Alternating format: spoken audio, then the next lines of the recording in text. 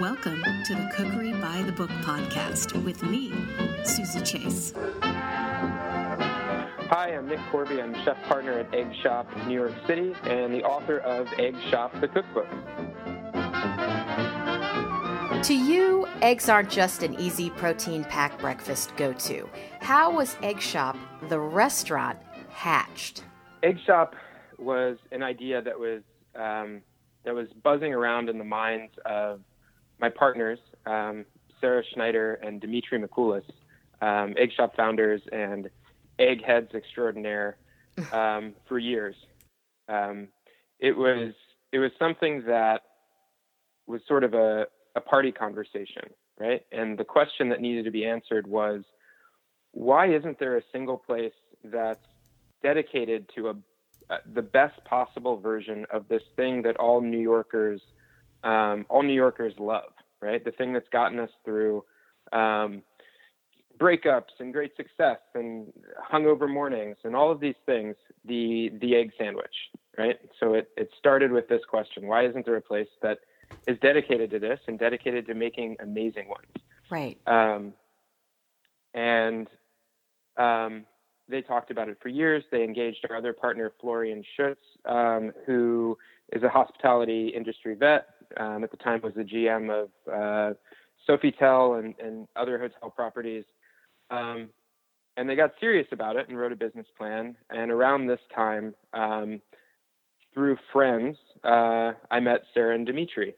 And I played it kind of coy, but really on first meeting, I thought it was a great idea because I'm also a huge fan of the egg sandwich and of giving breakfast and eggs a little bit more care and concern.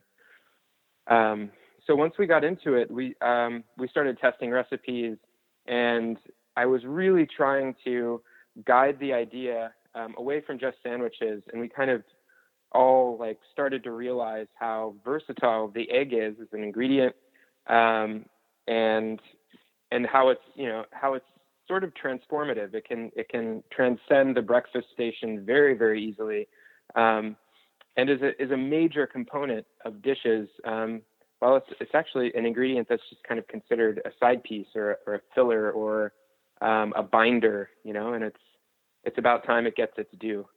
And of course, there's all the restaurant stuff, getting very close to one location and then learning how to play the real estate game and,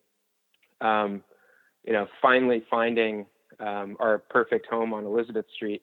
And then, all the trials and tribulations of opening and seeing what worked and what didn't. And thankfully, we found that it worked from day one. So I got to write a cookbook about it. So your cookbook is guided by one simple principle. You must know how to begin and what you desire in the end. Talk a little bit about that. You have to know what your end result is, what you want to do, right? If you're going for perfect scrambled eggs, you have to know what that means to you. If that's something that's light and fluffy and luxurious and creamy and almost pourable, then you work backwards and you understand how to start. You find the best method for that.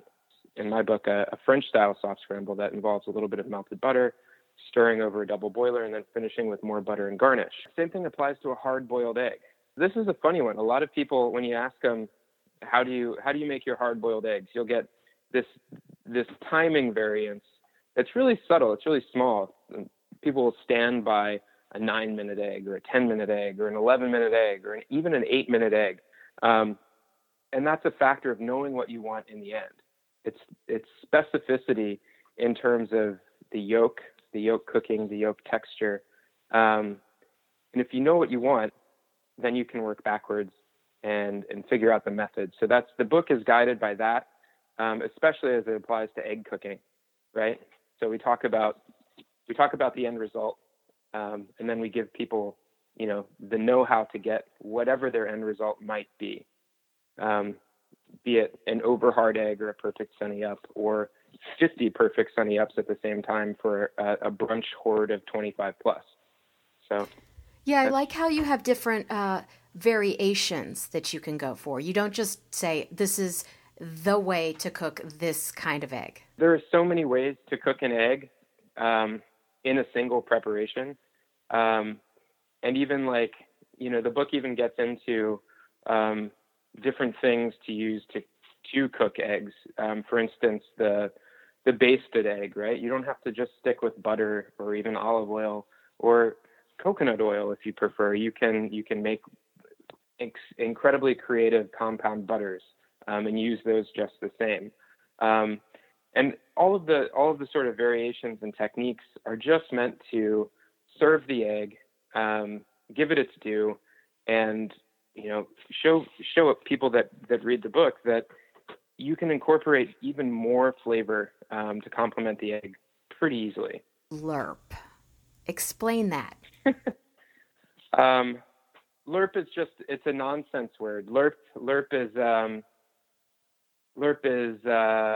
nonsense word, right? So it means everything. It means really like going over the top, right?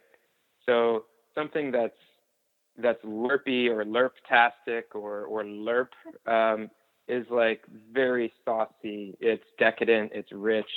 It's comforting. It's all of these things all at once. It's something that maybe you shouldn't have every single day, but when you do have this, it's a reward. It's a treat. It's a made up word that we sort of share around Egg Shop that can be directly attributed to Egg Shop founder Sarah Schneider. She coined the term lerp, I think, in the early 2000s, in her beginning days in New York City. So yeah, we're proud to showcase lerp in the cookbook. So let's talk about coddled eggs. I had never heard of this before the cookbook. It's a baked egg that's cooked in typically a water bath in some kind of vessel, whether it's a ramekin or a mason jar. That's the idea. So it's like, in a way, you're poaching an egg in a vessel, right? Because it's done in a water bath. So that's what it is. It's kind of up there with soft-boiled eggs. Like I always think of it sort of romantically. It's like could very easily be a part of the Downton Abbey cookbook. That's a great book that just came out, where you have a soft-boiled egg, which is a vehicle for really dipping something into yolk, right? The yolk is sort of the flavor center, flavor mecca of an egg. And so a coddled egg is a way to showcase that differently than a soft-boiled, differently than a poach, and kind of like a vehicle for creativity in terms of what you're going to dip, what you're going to take on a pilgrimage to yolk mecca. So, if you're feeling healthy, you can very easily do coddled eggs with a minimal amount of butter, simple with sea salt and herbs, and dip grilled asparagus into it. If you're going the other way, one of the recipes in the book involves coddling eggs with truffle oil and scallions and Gruyere cheese, and offers dipping, garlic baguette into the coddled egg. Like that's rich and luxurious to me. Or even more, coddling eggs with jamon crisps and dipping fried guava paste in it. A departure that you can make creatively if you know, again, what you want in the end and how to start. The starting point is coddling egg. What you want in the end might be a Spanish tapas experience, which would then take you to jamon and guava town, which isn't a real place in Spain or anywhere. Guava town doesn't exist. But it sounds lerptastic. It does sound lerptastic. You're right. Speaking of dipping, you have very strong opinions about bread. What is your definition of good bread? Made by hand with organic and locally milled flour, with, if possible, as little commercial yeast as possible. So we're talking about wild yeast sourdoughs that are long fermented, made by people, not by machines, with very traditional bread making techniques. Egg whites. Do we love them or do we hate them? I love them for their protein structure, for their versatility. I love them for their texture when cooked appropriately.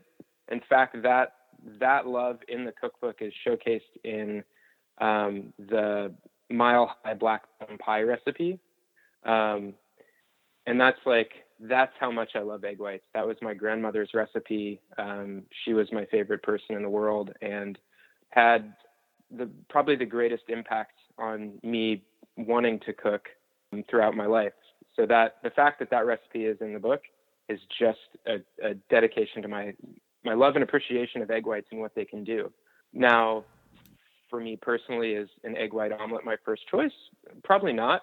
I would probably go with the soft scramble with cheddar cheese, but it's not to say that egg whites can't be done perfectly or have to, for whatever reason, take on the bad connotations of poorly cooked egg whites being rubbery or flavorless or anything like that. Those aren't the egg whites that appear in Egg Shop, the cookbook, and those aren't the kind of egg whites that are served at Egg Shop in New York City. I have to bring up Smith & Mills, the tiny Sure. Tribeca restaurant and bar that you came from. I remember going there in 2011 and watching you maneuver in the teeny tiny kitchen area. I don't even think it was a kitchen. And you did everything on a hot plate. Your meatballs were incredible. I mean, I used to have to sit there and I didn't even know it was you. But I was like, this guy is making the most amazing food on a hot plate in this teeny tiny, adorable bar. How was that, and did that prepare you for Egg Shop? That was probably the most wild cooking experience I've ever had and likely will ever have. Incredibly challenging. It was we had 2 hot plates, a small Breville toaster oven, convection toaster oven. And it was a one-man show, from cooking everything to washing the dishes, and a full menu. I'd be in the middle of cooking 10 to 15 hamburgers, a few orders of meatballs, steaming mussels and white wine, and then have to shuck 48 oysters at the same time. All behind a bar where people were watching me do it. Yes. And a small bar at that with 2 other guys behind it making cocktails, two-handed, So it was kind of like the sort of duck and cover, stop, drop, and roll of cooking at times. You just really had to be on your game. So that definitely prepared me for Egg Shop in a couple of ways. One, in learning that almost anything is possible in a small kitchen, and that's something that really applies to cooking at home, and not feeling like, I don't have a professional kitchen. I can't have a dinner party for 10 people. I can't pull off Thanksgiving. All of the I can't just goes away through an experience like a Smith & Mills or a small New York City restaurant. And I think, honestly, anybody that visits New York City should seek out some of these places that are listed as the smallest kitchen in New York, just to build their confidence and see what people are doing. It'll really help them cook at home. In that way, Smith & Mills prepared me and helped me understand what can be done out of a small kitchen. And the other thing is learning how important preparation is. It doesn't matter how large your kitchen or how much equipment you have in a service kitchen or in a service setting, as long as you have everything in place.